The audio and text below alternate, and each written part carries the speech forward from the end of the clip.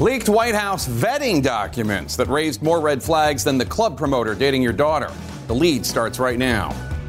President Trump returns to Washington as the crisis with Iran takes another dangerous turn, and it's not nearly the only crisis at home or abroad commanding the president's attention right now. Thank you very much. New sanctions coming down on Iran as another acting Secretary of Defense takes charge at the Pentagon. Will maximum pressure on the regime lead to the negotiating table or to Tomahawk missiles? Plus, it all begins again this week. 2020 Democrats in training for the first debates of the presidential election season as one candidate's day job threatens to derail his upstart campaign. Welcome to The Lead. I'm Jake Tapper. We begin with the politics lead. President Trump careening from crisis to crisis as he escalates tensions, threatens harsh action, and then suddenly pulls the U.S. back from the brink. Today, President Trump announced new, quote, hard-hitting sanctions against Iran. The move coming after the U.S. apparently came within 10 minutes of a retaliatory strike against Iran last week, according to President Trump, before calling it off. The president is also now putting off large-scale deportations of undocumented immigrants. For now, he says. He's giving Congress just 2 weeks to change asylum laws so as to alleviate the number of undocumented immigrants coming to the U.S. The New York Times' Peter Baker refers to this trend as a variation on Teddy Roosevelt. In Trump's case, it's speak loudly and carry a small stick, or carry a big stick, but wave it around without actually using it much. CNN's Caitlin Collins now reports on the president's sudden policy swings. I'll be signing an executive order imposing hard-hitting sanctions on the supreme leader of Iran. Today, President Trump announcing new sanctions on Iran. We will continue to increase pressure on Tehran.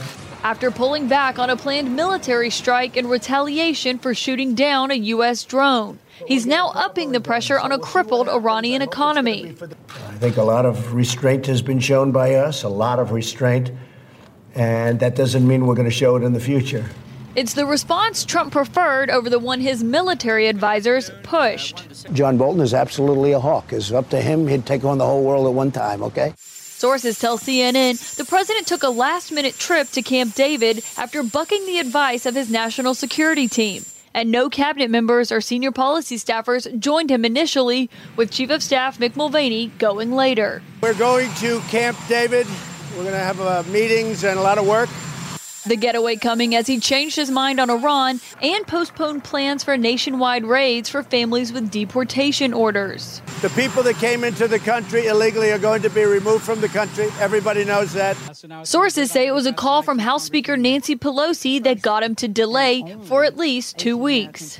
All this as the president is facing another sexual assault allegation. He pulled down my tights. Author E. Jean Carroll claims Trump assaulted her over 2 decades ago in a New York department store dressing room. It was over very quickly. It was against my will, 100%. Carroll said she's coming forward now because she wants the president to face consequences. He denies it, he turns it around, he attacks, and he threatens. Trump is denying the claims. It is a totally false accusation. Now, Jake, one other notable thing that the Treasury Secretary said today is that the president had instructed him to also add Iran's top diplomat to the sanctions list. It seemed to be a last-minute decision because he was not included on the list that the Treasury Department sent out shortly after Mnuchin briefed reporters, and he said it would be happening later this week, which breaks with the long-standing policy of not announcing sanctions for fear that that individual could then try to evade them before they go into effect. Jake. All right, Caitlin Collins at the White House for us. Thanks so much. Let's chew over all this. Jen Psaki, President Trump tweeted today about the Strait of Hormuz and China's and Japan's activity there. He said, quote, "Why are we protecting the shipping lanes for other countries many years for zero compensation? All of these countries should be protecting their own ships on what has always been a dangerous journey. We don't even need to be there," unquote. Now, he used to be the spokesperson for the Obama State Department. Why are we protecting the shipping lanes? Well, his facts were a little loose on that one. No surprise in terms of the percentages. But look, the fact is that oil prices will be impacted regardless of whose ships they are on that are going through the strait as he called it. Mm-hmm. What was interesting, too, about this is that minutes after this, after he tweeted, Secretary Pompeo went out and made a statement about how important it was to protect the Strait of Hormuz. And I think Lindsey Graham also tweeted that it was incredibly important. So President Trump, obviously, I don't know if he learned a fact or he thought he learned a fact and he wanted to sound smart. It's a little bit unclear, but most of his supporters are not even with him on this. So I don't know if we'll hear more about this from him at this point. In fact, we have Pompeo last week saying something similar. Take a listen. We're going to guarantee freedom of navigation throughout the Straits. This is an international challenge. This is important to the entire globe. The United States is going to make sure that we take all the actions necessary. I mean, it's the same administration. One's the president, one's the Secretary of State, and they have the complete opposite position on the importance of the U.S. Preserving the right of passage in the Strait of Hormuz. Yeah, the president's impulses here are very much in conflict with longstanding U.S. traditions. The president doesn't seem to understand a lot of these traditions. Why are we paying for NATO? Why are we paying to protect all of these other countries? Why aren't they paying us to protect them? It's sort of the businessman's approach to foreign policy, where the president believes that because the U.S. has all of these assets and has spends all of this money on foreign policy, that other countries should be stepping up to the plate as well and spending money to protect themselves and not having the U.S. protect them. So it's interesting to see the contrast between the president's advisors who subscribe to this longstanding U.S. policy of, we need to make sure we have freedom of navigation. We need to make sure that there are international rules and norms that are followed. And the president who believes that the U.S. has been taken advantage of, and we need to have an America First policy where we only look after our own interests in a very narrow way. So it's really interesting to see those two approaches play out within the same administration. One wonders if it's brinkmanship, the trend that we're seeing where President Trump sees an issue, he makes it even more tense by threatening a very harsh action, and then backs away and expects accolades for his restraint. Sure. I mean, tariffs in Mexico, the ICE raids that have now been postponed. I think this is what Donald Trump calls negotiating. And, a lot of people voted for him because they thought that he would be good at this kind of thing, that they're fine with this style of negotiating and just kind of throwing something out there, even if it runs counter to what everything else in his own administration is saying. And even if it's something that he ultimately doesn't follow through on, and I think that Trump himself would point to moments like this where he felt like he was successful.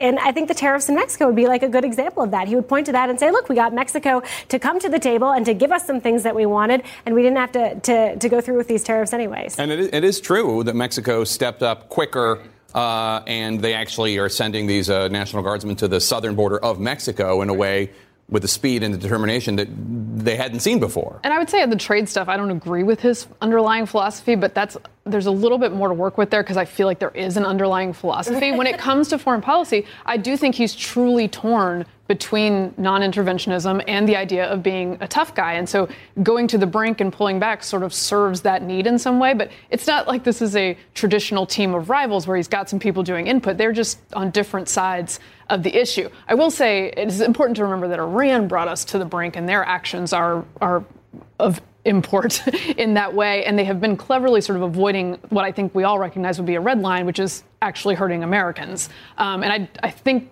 that the Trump tough guy would win out in that situation. I do want to mention E. Jean Carroll. She's the writer who has the cover story in New York Magazine saying that alleging that President Trump sexually assaulted her in the mid-'90s. That story came out on Friday. On Saturday, you talked to both of her friends she told the account to contemporaneously, and you've interviewed her. You've talked to her. What do you make of her credibility? It was interesting talking to her because I think she's sort of grappling with this in the same way that everyone is grappling with it. She does not have a book about Donald Trump. She has a book that mentions this really crazy, horrifying interaction that Donald Trump never happens, and it's kind of buried hundreds of pages into this book, but she didn't want to shy away from that. This is a book where she recounts all of these horrific interactions she's had with men throughout the course of her life, and they're the kinds of interactions that are more horrible than maybe some women have ever had to deal with, but I think a lot of women who exist in this world have had things sort of approaching these uncomfortable interactions with men, and this is really a book about that, so I do think that lends to her credibility. The other thing is, when you talk to people who have been through traumatic instances like this, there's usually something that sticks out to them that's not necessarily sort of the most horrific thing. So, she writes in the book that Donald Trump penetrated her, which he denies, but what was, she really focuses on is how he grabbed her tights and ripped her tights down. And I was talking to one of her friends who said, it was like she was in shock when she's retelling me this. This is right after it happened, because the friend is thinking, oh my God, you were just raped. And she's like, can you believe that he ripped my tights? Like, can you believe how aggressive he was? He grabbed my tights. And so that to me all just felt like, kind of very sincere in her retelling in the book and in the way she shared this account with her friends at the time. Again, Donald Trump has denied that this ever happened. He's denied all of the allegations of assault, harassment, lewd behavior that came before her. So, it happened 20 years ago. So it's up to people who are watching this to decide what they believe. Right. Although, of course, it is in keeping with the allegations made by at least 16 other women and what President Trump said on that Access Hollywood tape. Stick around. Nothing like the President of the United States questioning years of military strategy the same day a new acting defense secretary starts on the job, plus the Department of Defense, far from the only revolving door in the Trump cabinet. A look at how red flags have been raised and then ignored or dismissed when it came to staffing the Trump administration. Stay with us. Our world lead now, President Trump slapping new, quote, hard-hitting sanctions on Iranian leadership, including the supreme leader, some of them at least partly in response to the downing of a U.S. surveillance drone last week. Mr. Trump reiterating he does not want to go to war with Tehran and hopes the pressure campaign will drive the regime to the negotiating table. But, as CNN's Barbara Starr reports, Iran dismissed the sanctions as, quote, propaganda and is threatening to take out even more U.S. aircraft. The supreme leader of Iran is one who ultimately is responsible for the hostile conduct of the regime. President Trump today imposed new sanctions on the office of Iran's supreme leader, Ayatollah Khamenei, aimed at denying access to financial markets. These measures represent a strong and proportionate response to Iran's increasingly provocative actions. Actions like last week's downing of a U.S. drone by an Iranian missile. They've done many other things aside from the individual drone. You saw the tankers, and we know of other things that were done also which were not good and not appropriate. The president insisting Iran must give up its nuclear weapons program and saying he still is willing to talk to Iran's leader. My only message is this: he has the potential to have a great country, and quickly, very quickly. The administration's strategy: lock up Iran's economy in hopes of forcing it to start negotiations. Treasury Secretary Steven Mnuchin says Foreign Minister Javad Zarif is next. The president has also instructed me that we will be designating Zarif later this week. New sanctions are also targeting senior commanders of Iran's Revolutionary Guard Corps that the U.S. says have been involved in recent attacks. Morning, everyone. Keeping shipping secure is now a top Pentagon priority, where it was Mark Esper's first day as the new acting Secretary of Defense. President Trump questioning decades of U.S. naval security operations to keep the Strait of Hormuz open, tweeting he wants the U.S. to be paid for providing security. All of these countries should be protecting their own ships on what has always been a dangerous journey. And the Iranian foreign minister in his tweet back agreeing with the president, saying that the U.S. should not be in the Persian Gulf. Jake?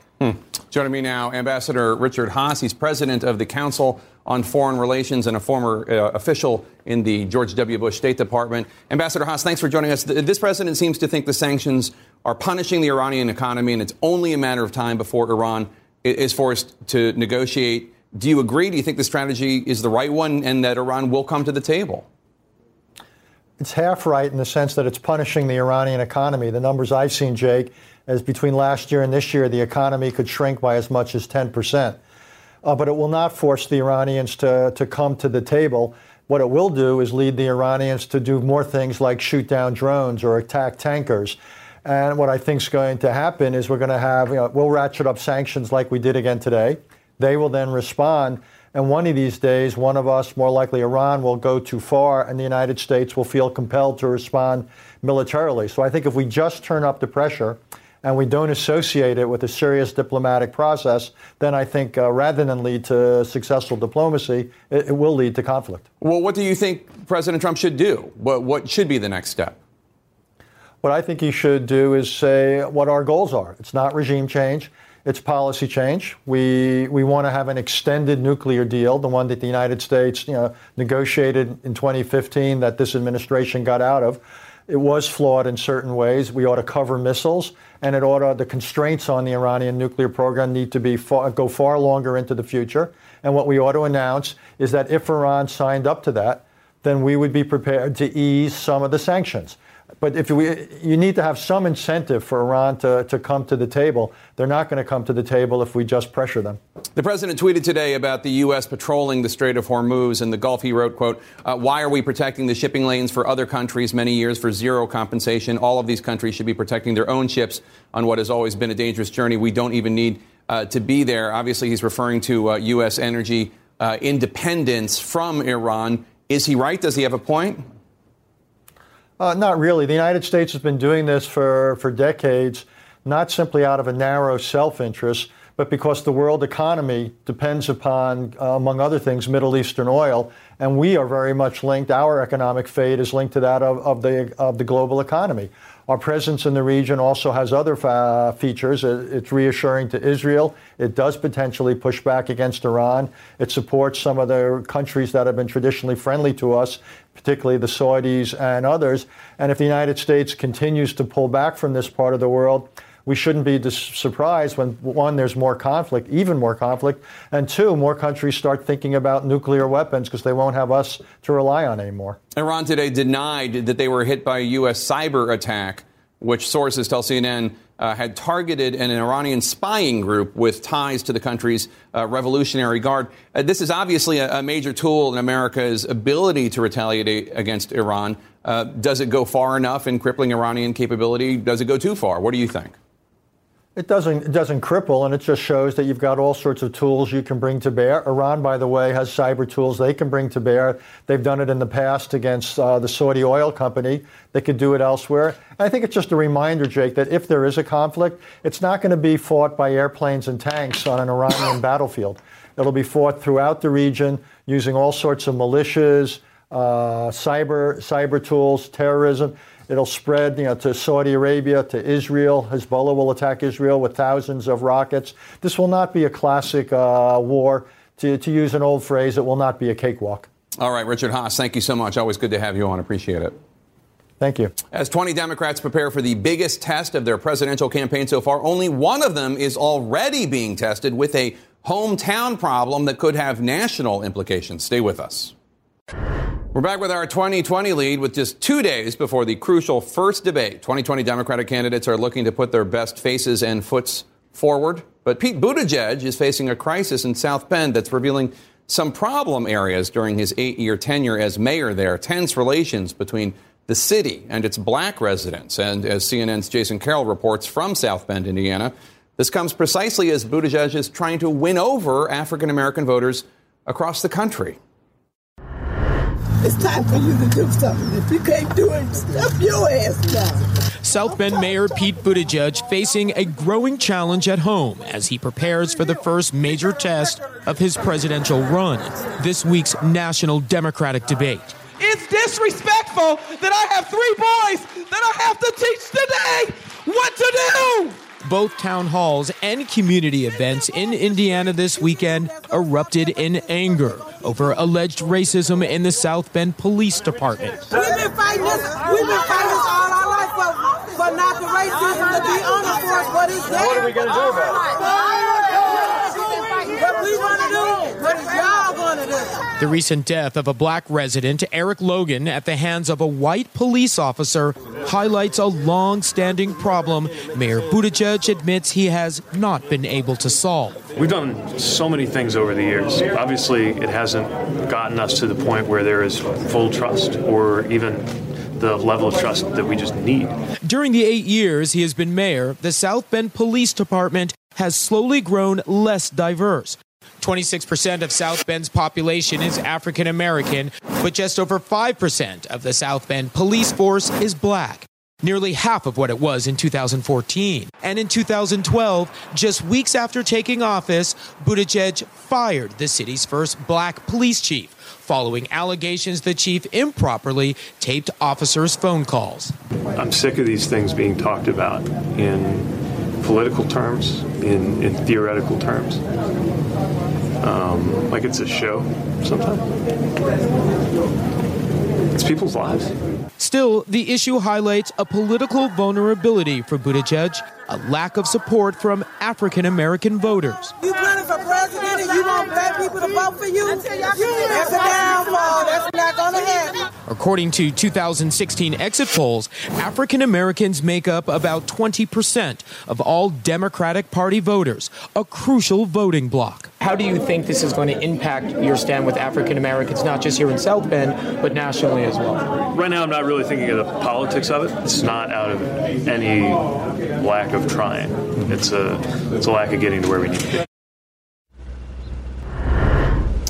And the mayor also wanted to say that he's not trying to run away from the problem, that he wants to be on the front lines in terms of trying to find a solution. But Jake, the reality is there's still a number of people here in this African-American community who feel as though very little, if any, progress has been made during his time here as mayor. Jake. All right, Jason Carroll in South Bend, Indiana. Let's talk about this. Jen Psaki, how do you think Mayor Buttigieg is handling this awful issue politically? He doesn't want to handle it. He doesn't want to talk about the politics of it. It's inescapable. The politics are right there. Well, no doubt it's a really obviously difficult situation. I think he's doing all the right things, which is showing up and being there and exhibiting a quality that, frankly, is lacking in our current president, which is empathy. He's not obviously solving the situation for them. Now, while it is very different, those scenes that have been played remind me of times that I was traveling with President Obama, and he was there talking with, and he was the first African-American president, as we know, but listening to and hearing from communities that were impacted by gun violence. He has done some things as mayor. Obviously, the statistics are troubling. The reason that police have cameras there is because he equipped them.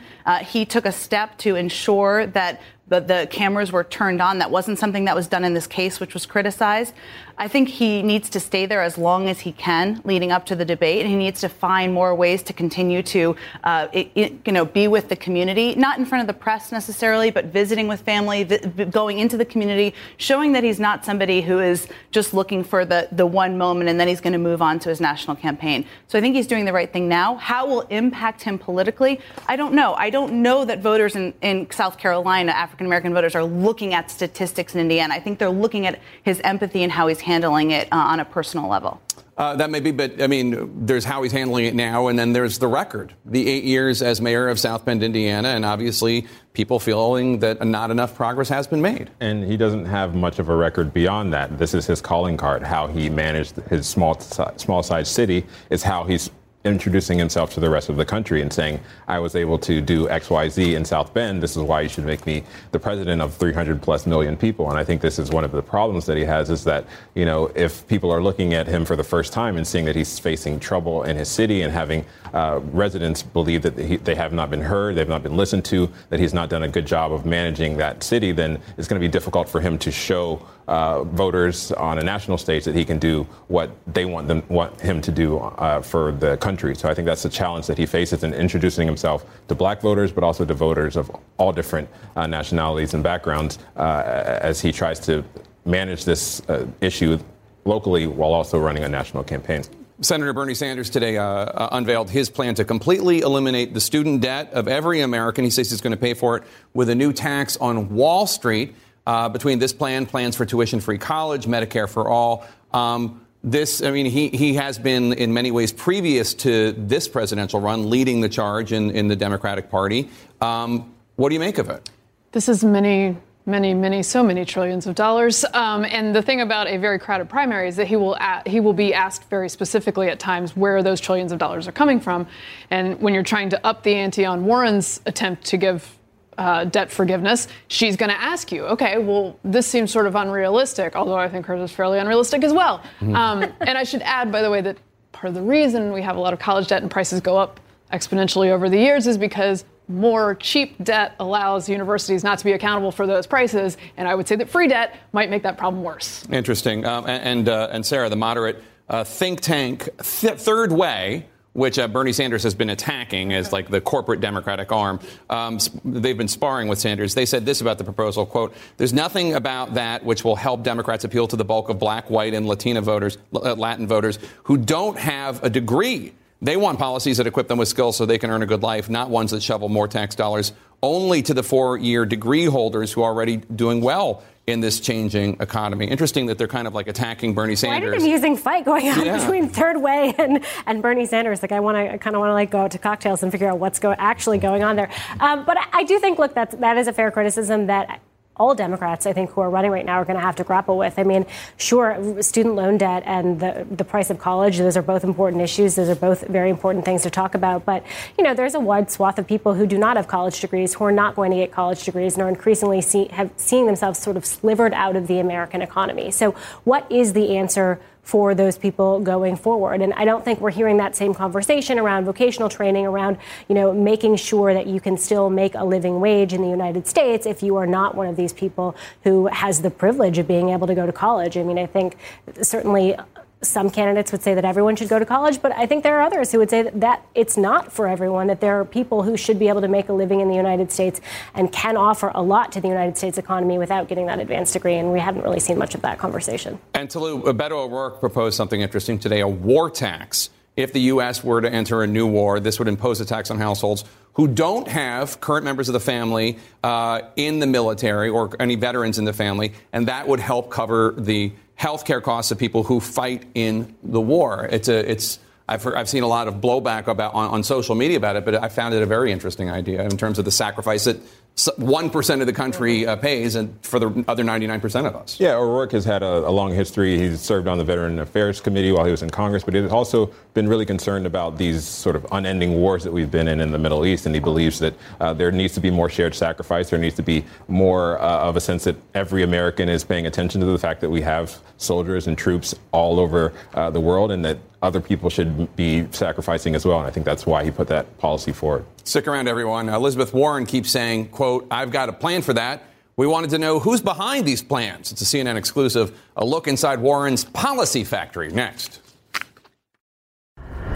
In our 2020 lead today, candidates are kicking it into overdrive, rolling out policy proposals ahead of this week's debates. Bernie Sanders, Beto O'Rourke, Jay Inslee, all announcing new proposals on the campaign trail today, addressing ways to pay for college loans, veterans care, and different ways to address the climate crisis, respectively.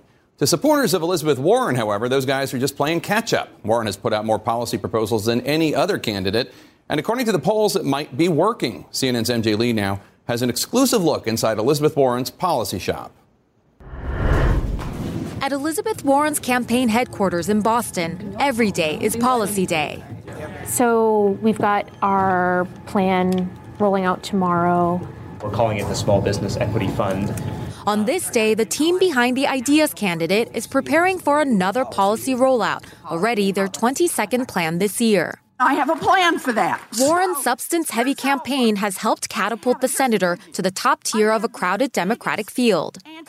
From student debt cancellation to the wealth tax to breaking up big tech, her top advisors say Warren's ideas are endless. We will get emails at all hours of the day. What do you pick first, right? And what do you pick next?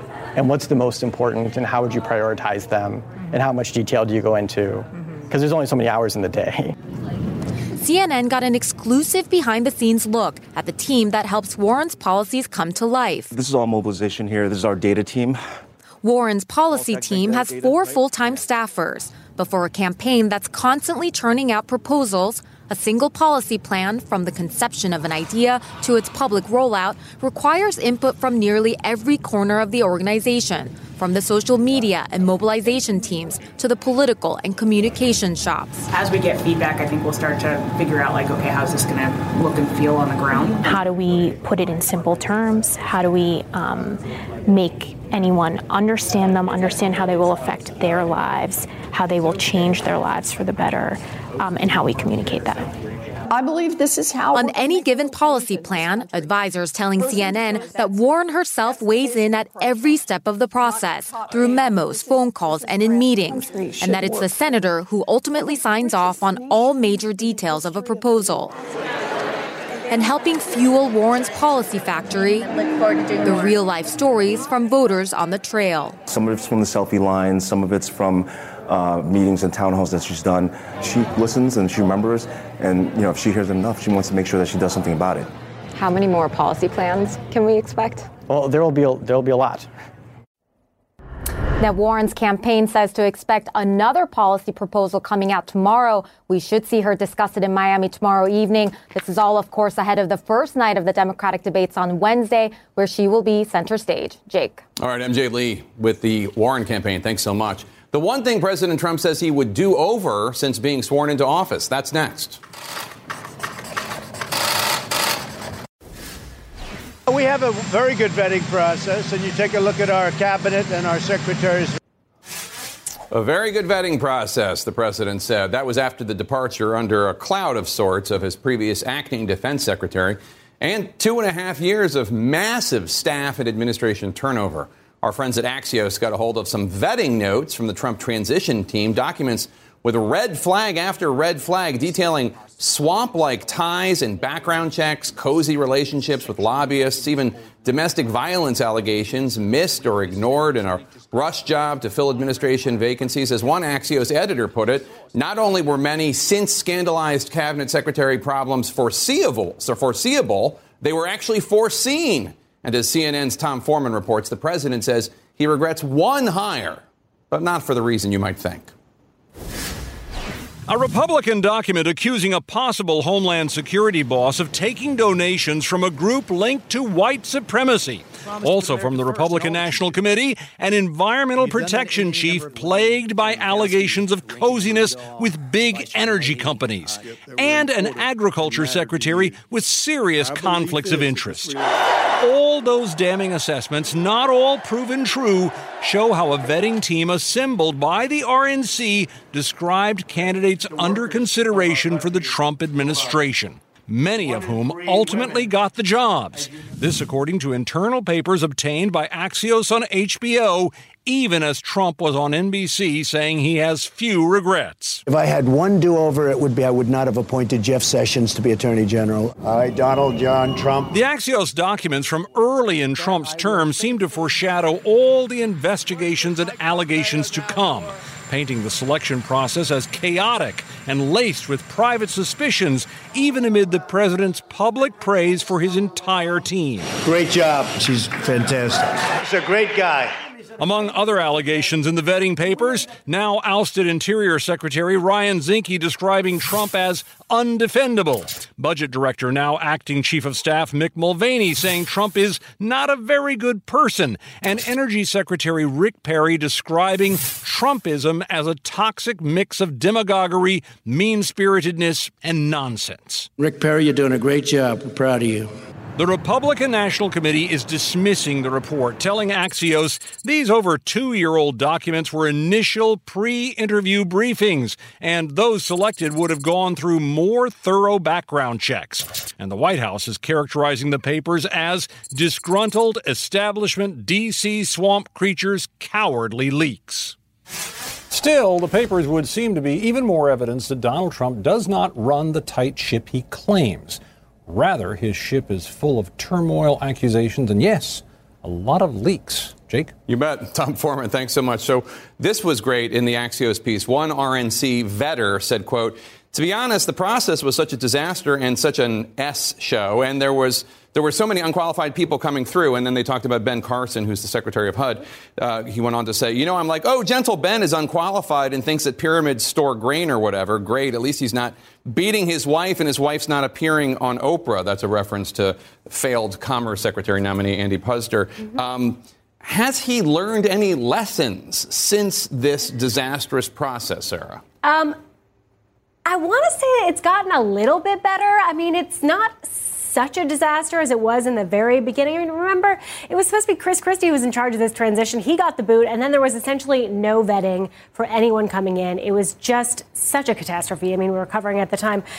So I think in some ways it's gotten better. In other ways, I mean, you look at the stuff like the Shanahan story last week, and you can't help but wonder, like, these are court documents. I mean, these are public records. This is not like super top secret stuff you have to go out there and find. You know, if investigative journalists are able to dig it up through public records, then the administration should be the one who's kind of like finding that and raising those questions early on. Also because it's hard and it's embarrassing for people to go through this process publicly. Yeah, and in fact, you're talking about how it might have gotten a little bit better, but I was thinking about this weekend when the guy who is tapped to be the new immigration czar in the White House went on Fox and started openly attacking the acting Homeland Security Secretary, Kevin McAleenan. Take a listen.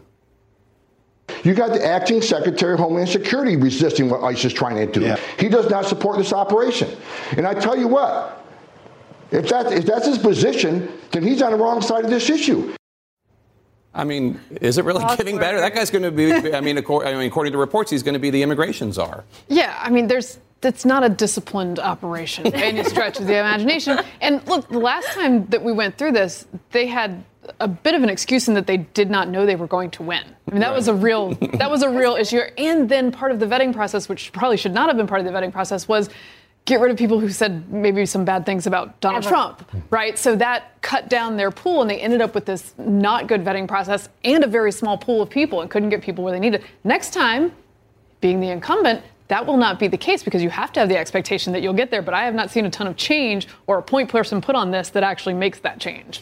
Even today, the president's handling a very sensitive situation with Iran with an acting defense secretary, Mark Esper, who just started on the job today. He's got 10 secretaries to do working in an acting capacity right now. And the president believes that having them in acting capacity means that they're sort of trying out for the job. And that's not necessarily what you want when you're making life and death decisions at the Defense Department. You don't want someone making decisions on an acting basis, trying out for the job, trying to tell the president what he wants to hear. You need someone who's confirmed by the Senate, who has the full sort of backing of the Senate in order to make sure that they can present the president with the best information, even if it's something that he doesn't want to hear. And it's not clear that's what the president's getting. He'd rather have people that are more like on The Apprentice, where he can say, you're fired, I'm going to bring someone else in. And that seems to be how he likes to operate right now. You've actually been through this process, Jen Psaki. Certainly. And I remember also being in the White House during the transition when Chris Christie was fired, and there was nobody to give information to. But I will say what is normal is I remember vetting people for the Supreme Court even when there was like 8 options in the end, and we each had stacks for each person this big. And this was going through the White House counsel's office. So it's a reminder, it's not normal. This isn't how things should go. And that's why they're not catching things, clearly. A suggestion for Vice President Pence before his scheduled visit tomorrow. That's next. In our Earth Matters series today, Vice President Pence will visit the National Hurricane Center tomorrow. Perhaps while he's there, he could check in with the scientists of NOAA on the climate emergency. Those scientists say it is a, quote, threat to the health and well-being of the American people. Here's the vice president yesterday. Do you think it's a threat? Man-made climate emergency is a threat? I think the answer to that is going to be based upon the science. Well, the science says yes. I'm asking you what you think. There's many in the science that... The science community in your own administration, at NOAA, at the DNI, they all say it's a threat. Look, what the president has said... For some reason. I think we're making great progress reducing carbon emissions. America has the cleanest air and water in the world. We'll continue to use market forces. We don't have the cleanest air and water in the world. I think we don't. Will you get back to me with some statistics to show it? According to one academic study, the U.S. actually ranks 10th in the world for air quality, 29th for water and sanitation quality. Our coverage on CNN continues right now. Thanks for watching. Quality sleep is essential, and that's why the Sleep Number Smart Bed is designed for your ever-evolving sleep needs. So you can choose what's right for you whenever you like. Need a bed that's firmer or softer on either side? Helps you sleep at a comfortable temperature. Quiets their snores. Sleep Number does that. Sleep better together. J.D. Power ranks Sleep Number #1 in customer satisfaction with mattresses purchased in-store. And now, save 50% on Sleep Number limited edition smart beds for a limited time. For J.D. Power 2023 award information, visit jdpower.com/awards. Only at Sleep Number stores or sleepnumber.com. I'm Dr. Sanjay Gupta, host of the Chasing Life podcast. In honor of our 10th season, we want to hear from you. Leave us a message at 470-396-0832 and tell us how you chase life. It could be used on an upcoming episode.